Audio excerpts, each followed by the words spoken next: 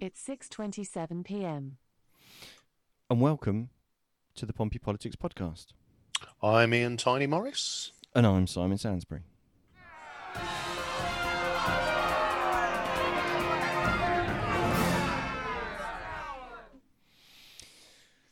So, here we are, the end of another week. There's been some football-y things going on. I don't know quite what. Yes, football-y things indeed. I believe we are led to believe by those in the know and passionate about the game that it's coming home. It's coming home. Well, I hope Football is coming home. I hope it follows quarantine restrictions and it got a return ticket. If that's the case. Yes, almost certainly. But no, great week for the footballists. I believe Tuesday, England beat Germany in the knockout stages of the tournament for the first time in 50-something years. So the last time was 1966 in the World Cup final.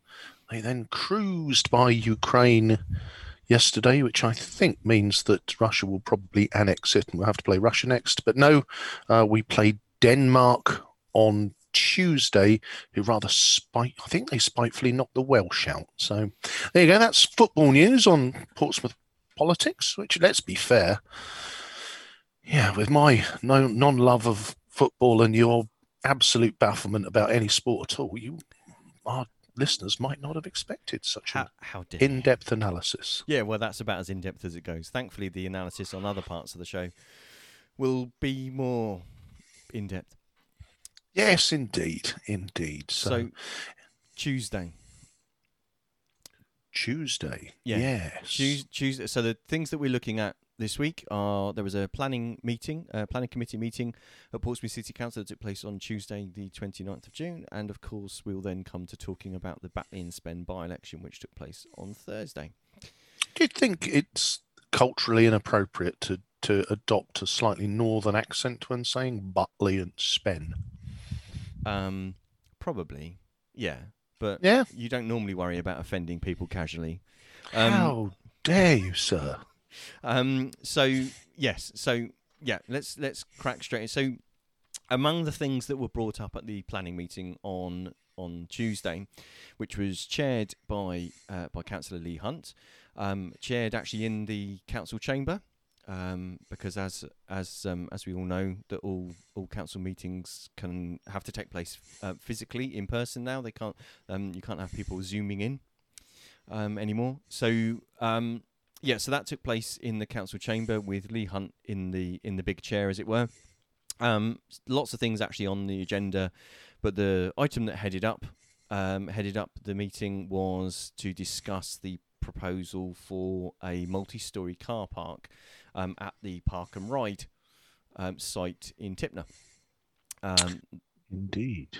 Yes, and there were a couple actually of instances of HMOs, so we thought we'd cover those as well. So the car park, how sexy can you make a car park, basically? Well, doesn't this cut to the heart of one of those great big issues that all of the parties kind of agree on and tiptoe around and stroke their beards knowledgeably and tut, but can't quite come up with an answer that works for everybody? So this is about the new Park and Ride. I think have we got one already at Lakeside, or have I made that up? I think sometimes Christmas they put Park and Ride in at Lakeside, but there is a Park and Ride on the site that this car park is being proposed for. So there's an existing facility there. Yes, it's just that what they want to do is build an 8-storey multi-storey car park, and the indicative plans that they presented show basically a building that kind of steps away, so it's not kind of one great big rectangle of grey, but it's kind of stepped in terraces, but butts right up against the M275, as if there aren't enough glorious things to look at when you're driving into the city on the M275. You get basically that, with some prettification of some greenery on the outside of the building and stuff. But I guess it's important at this point this is kind of the first go, isn't it? This is the sort of outline. This is the sort of thing that we want to build.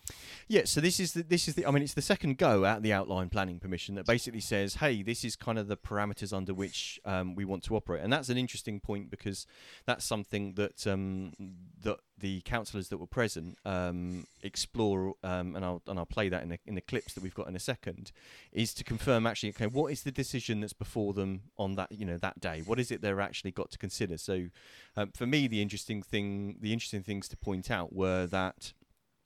Firstly, they weren't meant to be considering the scale of the development, even though quite clearly the scale of the development is relevant in the sense of, are you saying a development that's 2,500 odd cars and over 8 stories? But if we say that is that we accept the principle of the idea of squeezing that into that site, then at some point detailed planning permission isn't going to come back with, oh yeah, actually we only need 700 spaces, so we're not going to need a multi-storey car park. And there were some really, really good interventions and some really good questions from several councillors present. But another big point that was that became apparent at the start of the meeting was that none of the cabinet members were allowed to vote on this issue. Oh, so does this mean then that every time Portsmouth City Council brings basically a development of planning to itself, anyone on the serving on the existing administration cabinet can't vote on it? So let me just get. So this development is being proposed by PCC. Yep. So PCC asks itself whether it's okay to build and again, bear in mind, I can't see, but from Facebook commentary, I get the distinct impression this was not aesthetically beautiful in the way that the tricorn was not aesthetically beautiful. No, and to be fair, that's actually a point that was touched on by one of the deputations, saying that the tricorn actually in its day won awards for its artistic merit and its integrity as a building, but because it became bloody useless because the design was flawed in several ways, it became a massive carbuncle that then needed to be knocked down and has since been basically a flat car park down the back of Argos. So I think it looks better as the car park, if I'm honest. To be fair, I have to say I actually liked the tricorn. I liked the design. I want to know whatever happened to Mr. Clive. What, the leather emporium? You see, you remember. I do, but when the orange film on the window, so that the leather didn't fade. Yeah. Although when I say leather emporium, I make it sound like something different. Yeah, that sounded slightly more mucky and sordid than it was. Well, that's just your way of thinking. So, anywho, so let's kind of get to some of these quotes. And to be fair, Councillor Matthew Atkins made lots of contribution to these, so I've kind of chopped through a bit of them, but just to kind of give you a flavour. But one of the things that he brings up is that the existing park and ride has space for 600 cars, and has never been 100% full. So why do we suddenly need 2,600 spaces? Which kind of seems like a logical question to ask, right? Let's play. Yeah. And to be fair, it's a pricey old business building an 8-storey car park. I mean, I don't build them myself, but I can imagine that being much pricier than just having a flat square of land with 600 spaces on it. I should imagine it is. I mean, of all the things I built in Lego in my time, I don't think a car park was one of them. But let's hear a bit of Matt. Justified the number of 2,500 spaces. Why has it grown to that size from the original plan, which said 900 to 1,800? So why has it grown, and what do we intend to use all these spaces for? I must apologise, by the way, if you can hear the quality of the sound coming that I've recorded from the live stream from the council's website. It's their sound. It's not, for once, it's not something we're doing. So I apologise if that bothers anybody. So in terms of the first one's kind of in terms of what we're deciding today, it says in the report that scale is not one of the things we're deciding today, but we are agreeing an outline permission for an 8-storey car park. Is that correct? So there is a sense in which scale is relevant today, because there's only so small you can make an 8-storey car park. Is that fair? It's a fair point, isn't it? This is going to be, to some degree, unavoidably, if we allow it on this scale, a bit of an ugly building, isn't it? So I'll pause him there, but I mean, as headline points go, he's pretty much on the money, isn't he? he shoots and he scores. Yeah. Yeah, we'd like you to give permission. No, you're not judging scale. Just want to remind you this, and you're not judging the size of it, and you're not judging how it looks. But it is going to be an 8-story car park. Yeah. Surely that's a scale. If it was a 3-story car park, well, particularly from a planning perspective, because ultimately, if you are in a 2-story car park, then you're the same height as a house. If you are an 8-story car park, then you can lean over and have a good look down into everybody's garden. Yeah, it's You are in some ways overlooked. Yeah, I mean, if you imagine that, I don't know if you can cast your mind back. I'm trying to think of the only multi-story car park I remember, which is being someone that doesn't drive. I don't tend to go in them that often. So I'm thinking, how big is the multi-story car park at Tesco in downtown? That's 4 stories, 5 stories. The one at Cresswell Street. I would say it's only about 4 stories, and I would say similarly the one that's just on the corner of where the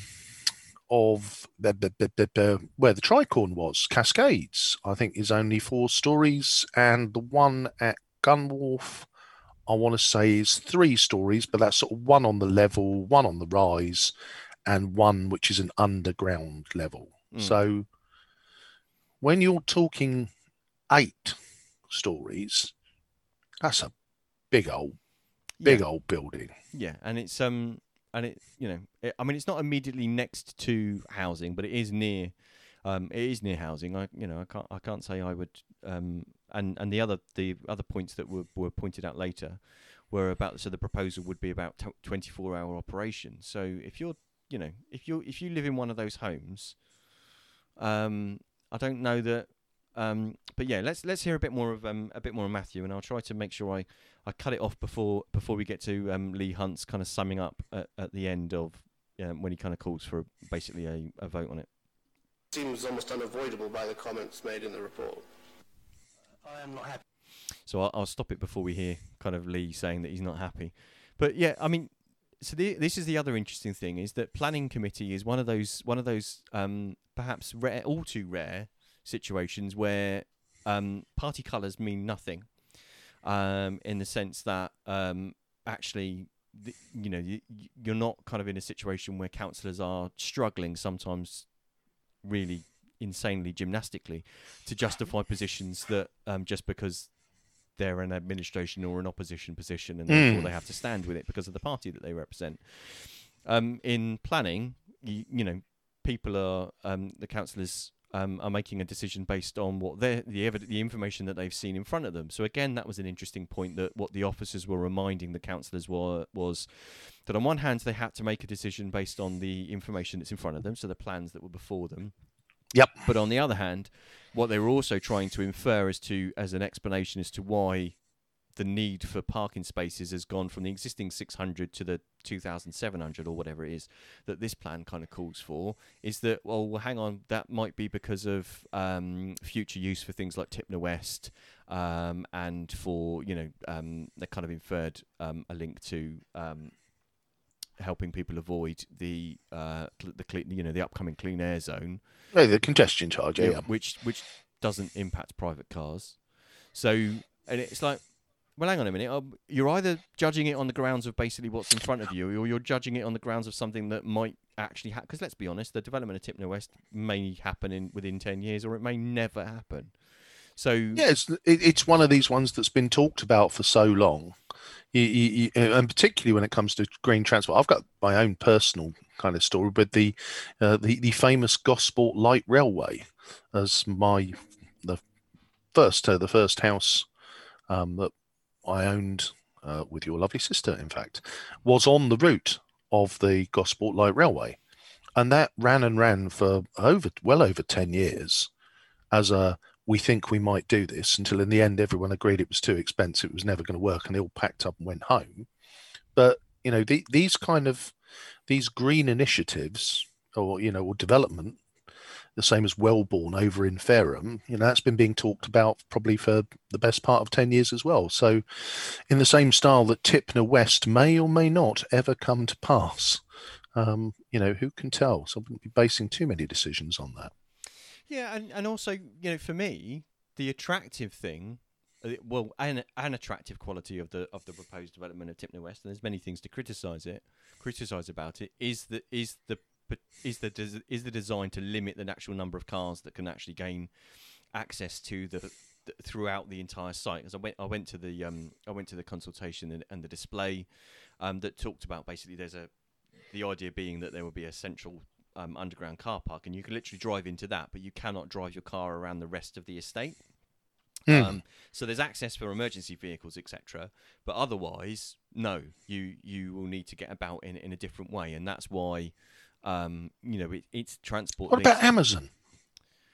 Well, that's interesting. You say that is one of the things that was teased out of the idea, the rationale behind changing the Park and Ride Centre basically into a transport hub, would be that it would be a place where deliveries could come into the city and then be offloaded onto cargo bikes, for example, so they could make the last couple of miles of the journey on a bike or on some form of electrically powered vehicle. It'd be somewhere you could hire electric bikes from, somewhere you could hire, you could charge your electric vehicle. So in that respect, those kind of ideas seem to be valid, although to be fair, they weren't really, really well sold as a principle as to why behind that. But also, I struggle with the concept of driving a car 3/4 into the city to then actually make the journey of the last quarter a different way. I don't know if I'm just being a bit simple. No, I don't think you are, Simon. I think there's an element of if you own a car, and neither of us do, but I live in a 2-car household that my eldest son and my wife drive. It is the ultimate inconvenience. And if you are going somewhere, it needs a very persuasive argument for you to take public transport as an alternative. There are some places, and I think Gunwharf is a perfect example. I live reasonably close to Cosham Station. It is not difficult, although there are only 2 trains an hour, to jump on the train and go down to Gunwharf, unless it's raining, or unless there's more than 2 of you. In which case, it's then £8 on the train, or it's £3 for the parking. And you then start to say to yourself, well, you know what, it's raining, we're going to buy some stuff in Gunwharf, we're either going to have to carry it home, or let's take the car. And I think that's where I find the drive 3/4 of the way and then pick up an alternative. And again, as there's an element of, if you choose to ride a bicycle to work, then unless you're in a very sedate fashion, you've got to be equipped with the right clothing for bicycling, and then you are not really in a fit state to be sat at your desk for the working day. You need to be getting some kind of ablution about yourself to make yourself appropriately pretty and non-pongy in your nature. Yeah, I mean, I guess though, challenging my own position, I guess, obviously, as someone that lives in the city, I'm not the target audience, am I? So I guess the idea is to try to discourage people that are driving into the city from driving all the way into the city. So maybe that's kind of the rationale and the point trying to be made. So I get that, but yeah, with cycling, I used to cycle to work in Havant from Cosham. Pleasant and lovely cycle along the cycle path that's next to the nature reserve alongside the A27, but really only made possible by the fact that the place that I was going to work at had lots of showers that you could basically had showering facilities that you could go into and obviously make yourself presentable for your day at work. Obviously, without that, it's not very comfortable and it's not very nice, probably for you, for everybody. No. But from a perspective of actually the mental health benefits of actually, getting that exercise to get to work, and from pure tight-fistedness, in my perspective, of meaning that I wasn't paying to run my shower, the roof on the building that I worked at was basically heating the water in my shower. For those perspectives, yeah, it's great, but you need to join those things up. And I think it's the integration of our transport plan that seems to be where we struggle. And I don't know. Maybe I'm kind of naturally predisposed to liking trains, but it's almost like, it would almost be a really good idea if there was a train station. Oh, hang on, no.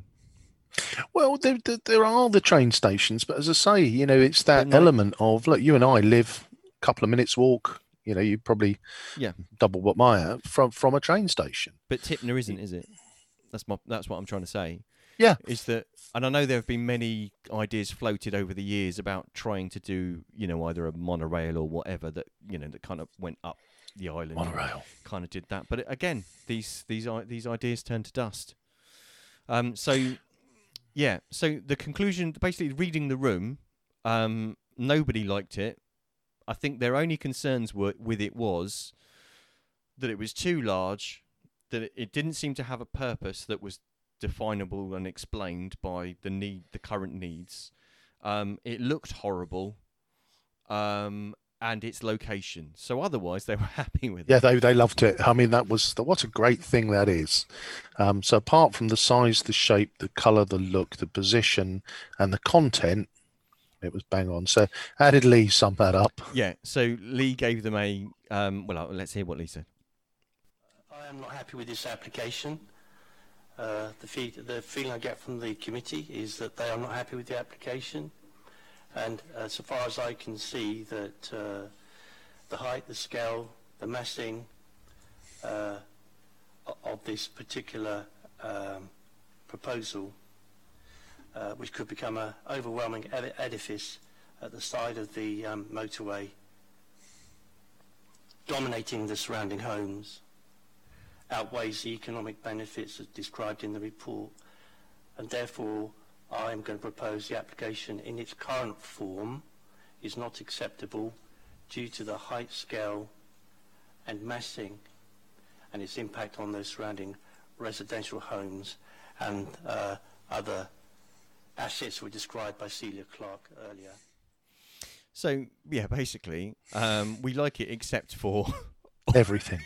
Now, doesn't there have to be a bit of a closed-door conversation after that? Because I was only thinking about this as we went through. PCC was presenting a proposal to PCC.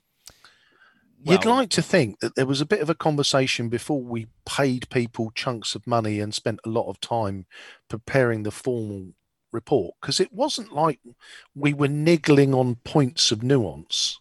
Do you know what I mean? It wasn't like, is that 5% too big?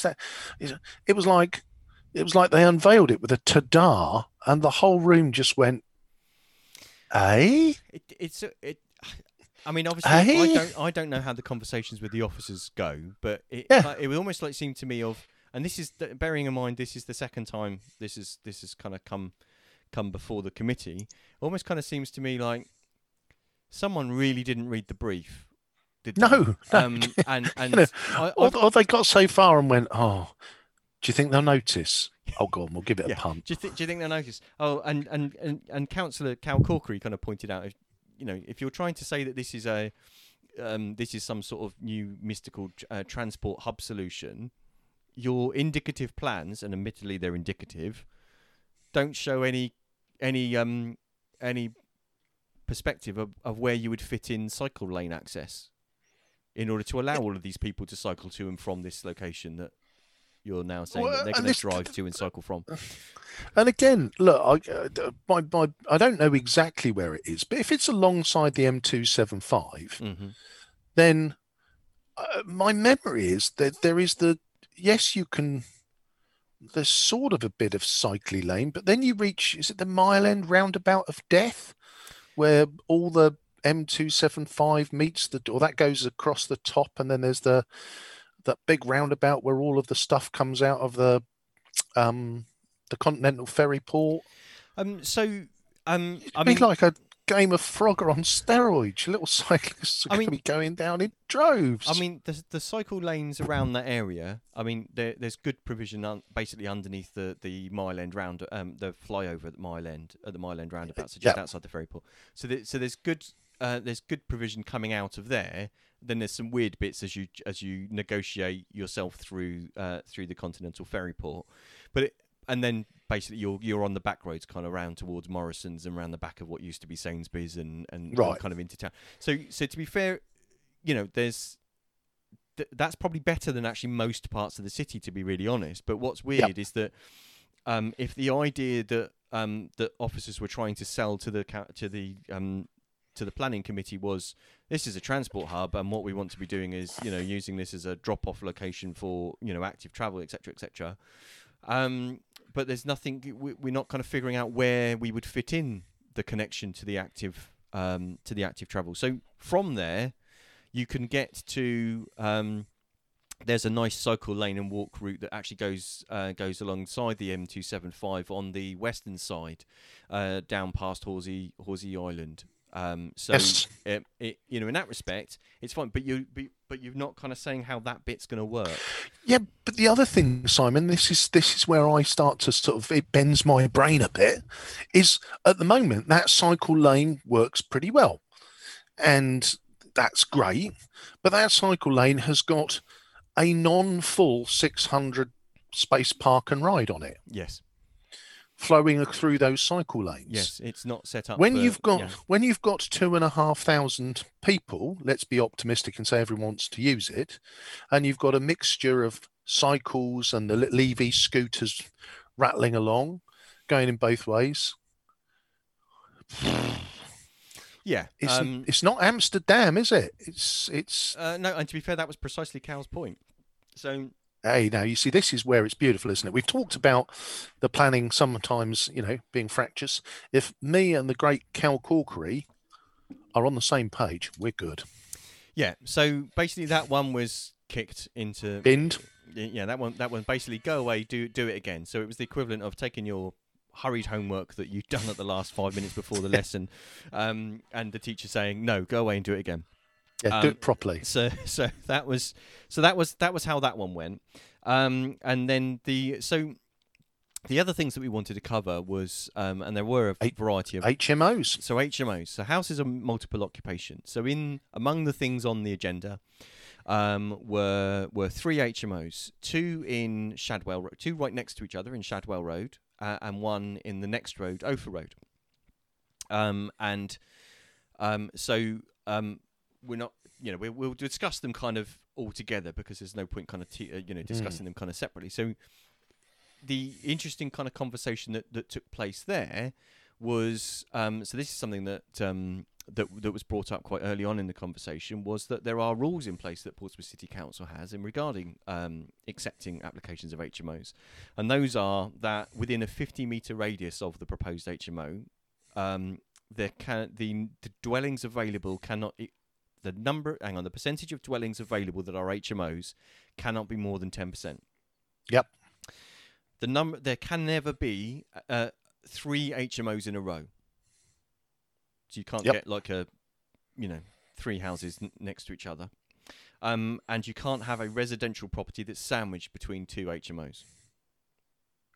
Well, that gives a very clear indication that they think for an area, or the area which has HMOs in it, they are not a good thing, and thus there must be rules limiting them, because by that definition there is an implied acceptance that if you lived between 2, your life would not be great. No, so and again, Councillor Matthew Atkins makes a point about the disturbances that are reported from their greater propensity to be dwellings from which issues are reported.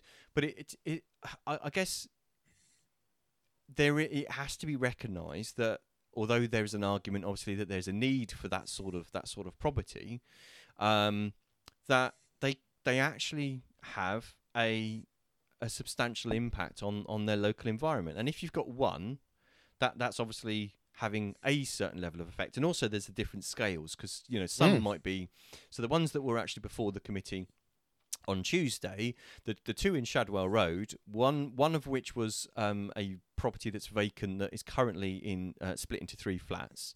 So the idea was basically to renovate the inside and turn it into four rooms that are en suite for an HMO, and the property next door having 4 ensuite rooms in the HMO, whereas the property, and that's an existing kind of normal family form. A 3-bed house. Normally 3-bed house. The property in Ophir Road is currently a 3-bed house, but to put an extension so the proposal was to basically put an extension into the loft and actually have 6 rooms within that dwelling. And there was also some conversation around concerns, and Councillor Rob New speaks to this, about concerns about actually development is taking place before permission has been granted. All right, so the old crack on and we'll see you in court. Yeah, and that was also something that the applicant for the Shadwell Road properties made a point of in their submissions, was that basically, look, we can see that previous applications, if they're turned down, when they go to appeal, you lose, and basically you get to pay our costs. So, which was something that Councillor Atwell spoke of, basically not really coming across well to a semi-judicial committee. Is that's do you want to walk into that room and say, if you don't say yes, I'm gonna sue your ass and win anyway? Nah. So yeah, it's an interesting one. So let's listen to kind of their points. Yep. And so again, there's a lot of there's a lot of Matthew Atkins, but I'll intersperse a bit of Matthew Atkins with some Cal Corkery and some Robert New, just to give Matthew a rest. Mix it up. Yeah. Mix it up. So here's Matthew. The point some of the deputies make about the fact that number 17 is a sort of supported living accommodation, and it's not an HMO. I tend to have sympathy with the idea that they have a similar effect, and if you were the property sandwiched in between, you would feel like they have a similar effect. So the conversation kind of what they're drawing to is that there's a proposal for 2 properties next to it. They're separate proposals, so 2 properties next door to each other in Shadwell Road. But the property to the side of one of them is an existing is a property that's actually existingly used as some form of supported living accommodation. Yeah, friend of mine used to live there. So again, it's supported living. Now he, some of the tales he's told me that they do sometimes have people with some challenges living there. That's part of the nature of the supported living environment. So whilst it may not technically be an HMO, it is a group of unrelated individuals living in their own space within a single dwelling. Yeah, and I think that's to be fair, that's the point that that Councillor Atkins and actually Councillor Hunt both kind of made, is that obviously supported accommodation is a good thing, because it's good that people Absolutely. can have support. You also need to recognise the impact on the surrounding area, so that so that there isn't an overburdening of local amenity. And I think he goes on to say that. I've got this clip. The immediate impact of an HMO is in an increase in coming and going, potential increase in rubbish. Parking is a somewhat separate issue, but related to amenity, and possibly noise. And it does say in the report that HMOs tend to generate about 10% of complaints, whereas your average property only generates sort of 1% of complaints around it. So they do generate more complaints, they do generate more difficulty. So we could talk about the amenity of the HMOs directly just on their own, and is that what you're saying we should do? What I was suggesting is that a supported living accommodation likely generates more coming and going, more traffic, potentially generates more parking impact, potentially generates more rubbish and waste. So doesn't it generate all the same amenity impacts the HMO generates? So he's making that Yep. point that regardless of classification, you've got to look at the amenity and community impact of that coming and going. And the other thing to point out is that although the properties in Shadwell Road were four bedrooms, and the plans say about they're designed for single occupancy, the actual planning application that they were discussing talks about them being suitable for a maximum of 6-person occupation. Let's be realistic. Who is going to be checking to make sure that there aren't 2 people in one room? And that's a reasonable question. Cal goes on to make a point that in I think it was the application for number 13 that there's actually a study, which is really nice to see. But he makes the point of what happens if that's converted into yet another room. I'm interested in the layout of the property. So clearly the floor plans show 6 bedrooms in addition to a communal space, and then also a study. So the study is something that I'd like to ask a question about.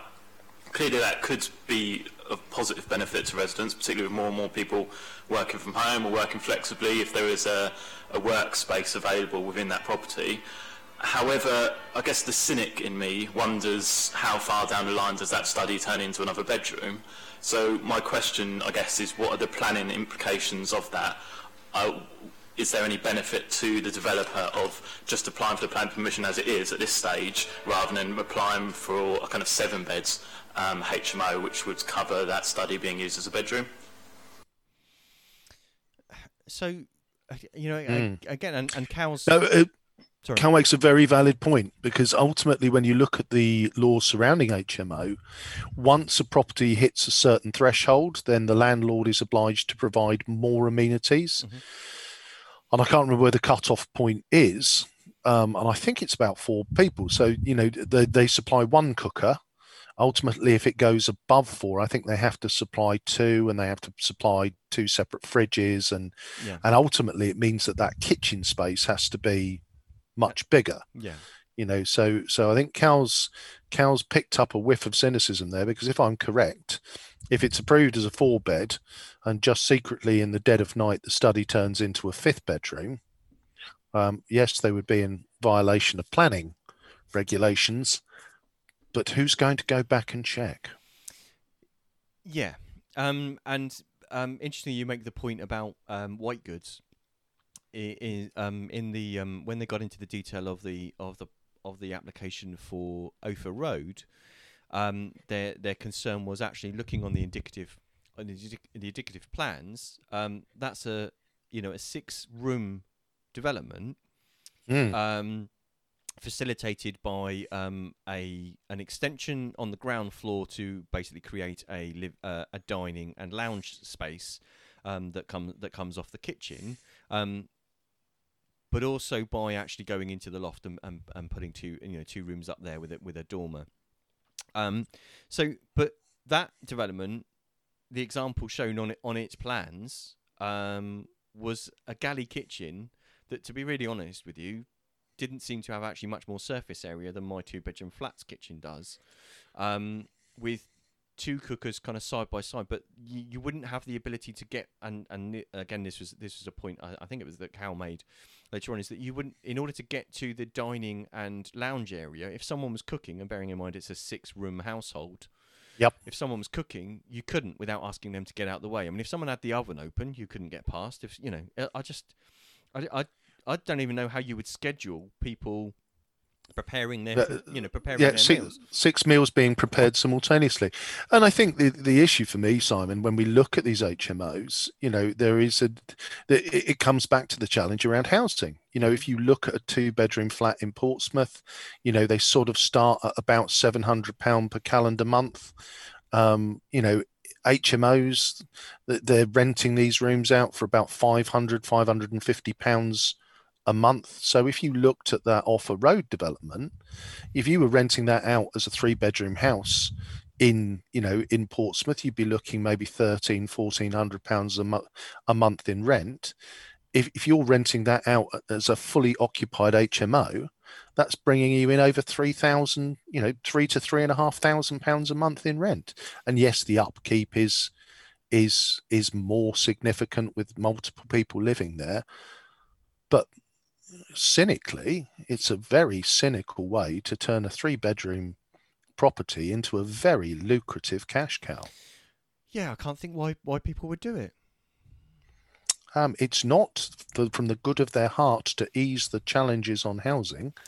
No. It is effectively, and God, this is awful, isn't it? It is cynically suggesting, it's basically putting a gun to people's heads to say, well, you've got to live somewhere, and you can't afford to live anywhere you want to live. So, if you are on your own, you've got to live somewhere like this. Yeah, supply and demand, isn't it? And there's all of the demand and none of the supply, so it doesn't really make the person buying or renting in a strong position. So they're not getting a really good deal out of it. Their neighbours aren't getting a really good deal out of it. So one of the other ludicrous things in the suggestions was that in order to ameliorate any problems with parking, because apparently that couldn't be considered. But anyway, to address any issues with parking, because there were four there were at least 4 room properties in the proposal. So the idea would be that there would be spaces for bicycle parking put out the back. Now, bearing in mind these are terraced houses that don't have rear garden access. On one of them, you'd literally be running a slalom through that kitchen, in order to get your bike out into the back garden. So it's just tokenism, isn't it? It's just look, a green bit. Yeah, look, there's a green thing here. Yeah, I've given bikes. So that's just kind of seemed. Come on, let's be honest. I mean, I remember back when I were a lad, back when when we were kind of late teens or early 20s, you'd see lots of developments around the city where people would take existing family homes and split them into 2 flats, an upstairs flat and a downstairs flat. But it seems that what's happened over the last 5 to 10 years is that trend has basically gone, well, if we can split them once, we can split them. We can. What's this mitosis we can do? We could just keep dividing the cell. Yes, yeah. I just worry that the renters obviously aren't in a strong position to be. There's obviously a demand for it. The fact that there's a demand for it means that the renters aren't in a strong position. The communities aren't very. It doesn't seem that they're really kind of heavily protected from existing legislation. The points that kind of went on that Rob New went on to make about concerns that for one of the properties, neighbours had reported that they'd seen lots of building activity going on. So he made this point, but then the officers responded. So I'll play his point and then talk through their response. When I raised the question about whether this actually is a retrospective application, I believe it is. I think they've already started the development work, and so perhaps you can advise us on this, because I know that in the past, Chair, when we've both sat on committee together, we've taken a bit of a dim view where people have actually started the development without permission. I think it sets a bad precedent if that's the case. And I've just done a brief search, because I know that this issue has been raised in the community recently. There are photos dated the 19th of April showing large amounts of building materials outside the property. Something's not adding up here, but what is the legal position of people actually starting developments without the actual permission, which I believe has possibly taken place here? So what the officer goes on to explain is that this isn't retrospective, because what the applicant has said is that the development that is currently undergoing is the extension on the ground floor, which is covered under permitted development. Yes. Obviously, whether or not that is really the case, or whether if you went and looked inside it, you'd actually see it already divided into the rooms that are on the plan, is obviously. For the birds, it is a moot point, but it's also, and again, this is where, for me, the developer is obviously confident that they're going to win in the end, and there is nothing within planning kind of law that says that they can't turn it into a theoretical HMO, provided nobody's living there. They can spend as much money as they want developing it. Yeah. but they're never, they're just not allowed to put it out for people to lease. So and that was actually one of the points that the officer made, was that the issue is the point at which it becomes occupied. Absolutely. Not when you make the development. So it's the I don't know. It seems to me that there's a competing set of needs being played off against each other here, and it seems that one side seems to be better armed than the other, if I'm honest.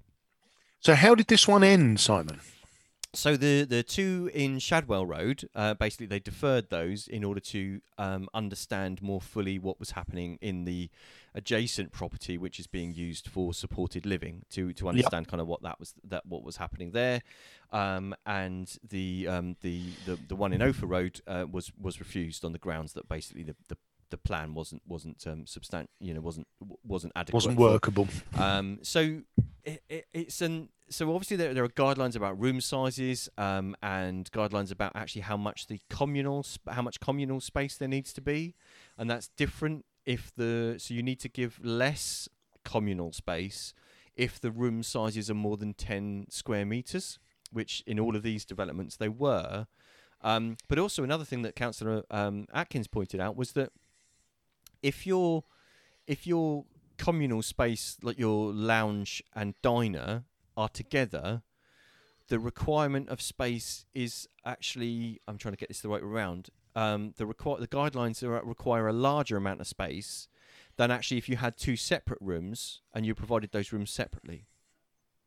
There was like a 10 square meter. So it seems that, to be honest, there's lots of anomalies, if I can say that, in the planning regulations surrounding this. So it kind of comes back to, it seems like this is a bit of a Wild West. And maybe that's what Cal's on about when he talks about needing licensing for this sort of thing. And HMOs, I believe, do need licensing, but there is an element, and I think this is where, for me, it's pretty clear. In a crowded city like Portsmouth, the HMO is the answer for nobody other than the developer. The only person who wins in this is the developer. The council suffers because you've got a higher density of people living there. The residents suffer for the same reason. The environment suffers because of everybody loses except the developer. So, and it will be interesting because obviously Team Shadwell Road are pretty bullish. They've been deferred. Well, they're not going to get, but if they get rejected, and let's hope they do, the key, and we'll follow this one through, is to see whether they just march off to that next level who does what they say they think will happen, which waves it through without challenge and gets PCC to pay their legal fees. So fingers crossed that doesn't happen, purely from the point of view of, as I think Matthew Atkins said, the arrogance of just sticking your jaw out and going, yeah, come on, what you going to do about it then, sweetheart, shouldn't allow you to win that particular fight. And before we move on to our other segment, Scott Pater Harris in the comments is saying licensing HMOs dominated housing portfolio meetings for the last 2 years. If you want to read up on it, so it sounds, thank you, Scott. It sounds, there's lots of detail there, but it seems that the frustration, perhaps both for communities, for officers, for councillors, and actually even for developers, is that the mechanism doesn't, as you say, it doesn't seem to be working to give a rapid, solid answer, but it also seems to be a system that's being gamed by some developers. They know that if they play their chances, they can end up basically getting their own bloody way. They'll win in the end. Yeah. So moving on. Batley and Spen. Talking of getting your own way, Batley and Spen. So, Labour narrowly retains the by-election, 323, a majority of 323 votes. The media had pretty much tipped that the Tories were going to topple Labour, that they were having a really bad time in the constituency. It's a constituency that sadly has had, for horrific reasons, has had two by-elections in a relatively short amount of years. Obviously because of the murder of Joe Cox, but most recently because this is where I get the it was Tracy Brabin, won as a regional mayor. So she stood down as MP. So that's why the by-election was taking place. So 16 different people on the ballot paper. Yes, no, and again, this is a fascinating one because I saw that there was a by-election in Batley and Spen, and even though we had the Conservatives had recently a very good time in the north, and particularly Batley and Spen was about as safe a Labour seat as it could be. Now, in the previous one that Labour made a complete Horlicks of, they put up a massively strong Remainer in a Brexit mad constituency. This time it was the sister of Joe Cox that was standing, and I looked at that and I just I shrugged Gallically, as it were, even though we're out of the EU. I can still do that, and basically said, look, that one, we may as well all not bother, let's just wave Labour through. But then emerging like a very strange individual out of the night comes George Galloway. Yes. And stands against Labour. There's I mean we've spoken before about the logic of some people on the left seem to hate other people on the left more than they seem to actually hate the Tories, which seems to serve you lot really well. Him standing, taking nearly 22% of the vote, so very, very narrowly did gift the constituency to the Tory party. Yeah, indeed. And I saw, I read a little bit around, and it very, very unsavoury campaign. I mean, Galloway has history, but in a constituency that that does have a lot of different ethnicities there and faiths, and it just seemed like we were trying to turn communities against communities. It really was very ugly to watch.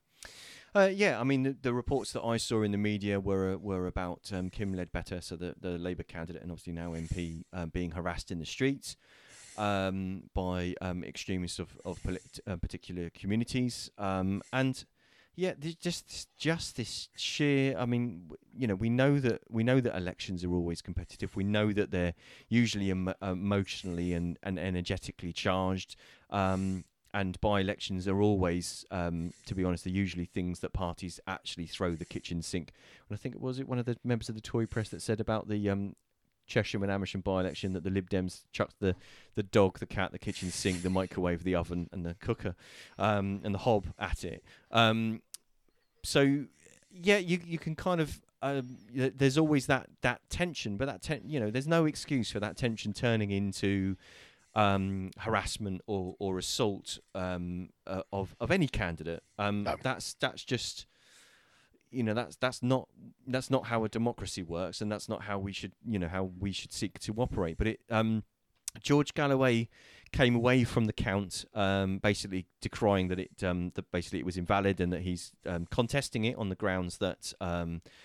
He seemed to be contesting that there should be a recount, but also contesting the fact that he was unhappy that the posters that his supporters had put up on lampposts in the constituency, that the council had taken them down a couple of days before the election. Now, I'm not aware of any dispensation that allows political parties to put up political material on a lamppost or on council property, because my understanding... Not being funny, if you did think there was, you'd be shinning up lampposts like a man possessed over the last year. Maybe not so much. I'll get someone younger and fitter to do that. I would have thought, if I'm really honest, that actually you can't display political material on council premises or council property, because the council itself has to be, the council as an organisation. I'm not talking about the councillors. I'm talking about the council itself as an organisation has to be apolitical. I don't kind of kind of see where his whinge comes from in that respect. He feels that his posters were taken down from lampposts, but other parties' posters that were on lampposts weren't taken down. Obviously, I've not been there, so I don't know. But for me, the curious thing is that of the 16 candidates, the bottom 12, if you like, they took about 8% of the vote. So had they not been there, that could have, that possibly have changed the outcome? Almost certainly. And that's where, there was talk that, and this is where I find it fascinating, that the Lib Dems shouldn't have run. Well, the Lib Dems shouldn't have run, but you've got I'm going to use the word barking lefty loon that did run and is demanding a recount where the only possible outcome, and it's however slim, would be that Labour loses and the Conservatives win. Yeah.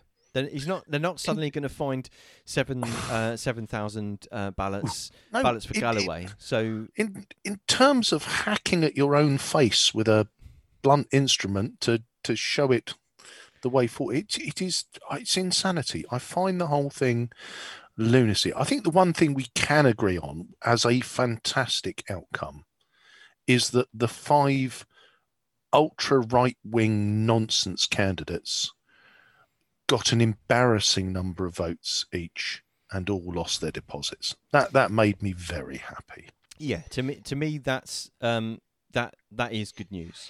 To return on your point about because obviously to some observers the Lib Dems shouldn't have stood, possibly in the same way that some observers said that the Labour Party shouldn't have stood in Cosham, in Chesham and Amersham. In regards to Batley and Spen, had the Lib Dems not stood, and to be fair, it was only 3.3% of the vote, so 1,254 votes. Yeah, let's not kid ourselves.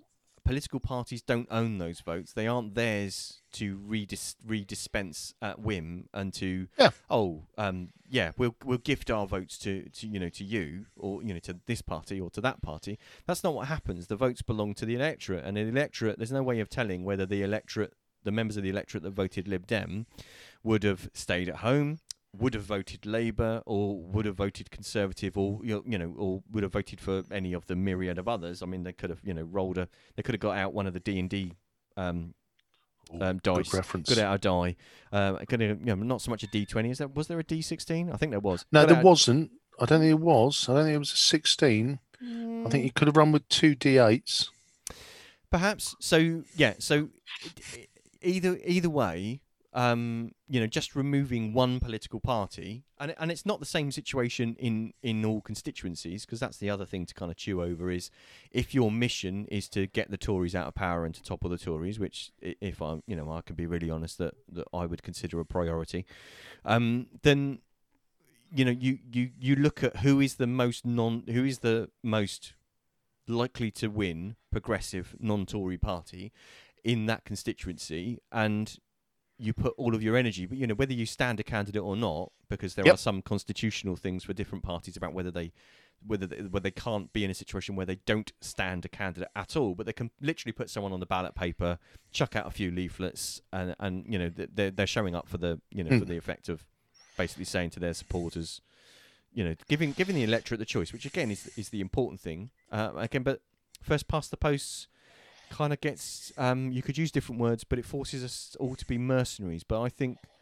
a good result, but a really close run thing, and it there was some really nasty stuff, and I hope that George Galloway doesn't get his way, that there isn't a rerun of the election, and at the end of the day. But let's be honest, although some of the media were saying, oh well, this is curtains for Starmer. If he loses Batley and Spen, it will be time for him to walk the short plank. Well, I genuinely think had he have lost that, I think his position would have looked pretty untenable, because there's an element of, let's face it, he wouldn't have lost to the Tories, even though we would have won the seat. He would have lost to the left wing of the Labour Party / Socialist movement. And I think his position would have been very difficult. And, a week's a long time in politics, and he came out swinging, this is the start of the change for Labour. This is us taking back control of the North, or whatever it was he said. But he was very bullish and very kind of, as everybody is whenever a by-election result happens. But, really, a 320 vote win in Batley and Spen. I don't think it's a win. Yes, it all wins. It's like fried chicken, isn't it? There's no such thing as bad fried chicken. Even bad fried chicken is good. So it's a result in that way. But I've definitely experienced bad fried chicken. So but it was still fried chicken, wasn't it? But my point is that it wasn't a convincing win from a Conservative perspective. It wasn't a spectacular it was a loss, but it was a kind of narrow loss. The Lib Dems can shrug and say, well, we were never really interested anyway. And I don't think it changes the landscape at all, does it? Well, yeah, to be really honest, what's the first rule of politics? Learn to count. At the end of the day, what do these two constituencies do to dent an 80-seat majority? Not a lot. It's down to 78, isn't it? Yeah.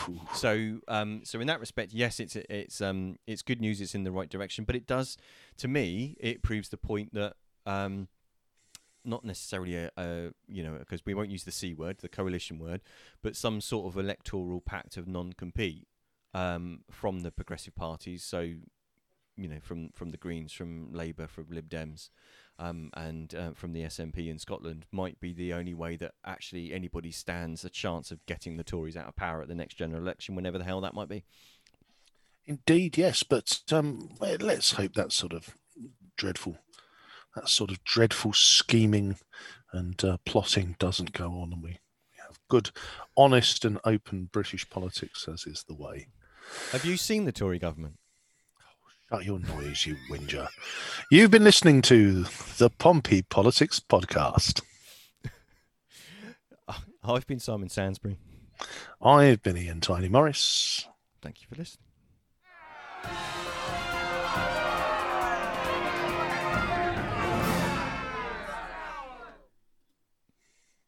Thank you for listening to this episode of the Pompey Politics Podcast. If you want to make sure you get notifications about upcoming shows and get to know when we're live, we normally broadcast live 6:27 p.m. on a Sunday evening, then follow us on Facebook at Pompey Politics Podcast. You can also follow us on Twitter at Pompey Politics 1. Please, if you'd like to, feel free to leave a review wherever you listen to your podcasts, and you can even ask Alexa to play the podcast for you. Alexa, play the latest episode of the Pompey Politics Podcast. Getting Pompey Politics Podcast from Amazon Music. Alexa, Playing the latest episode. stop. See? It's easy.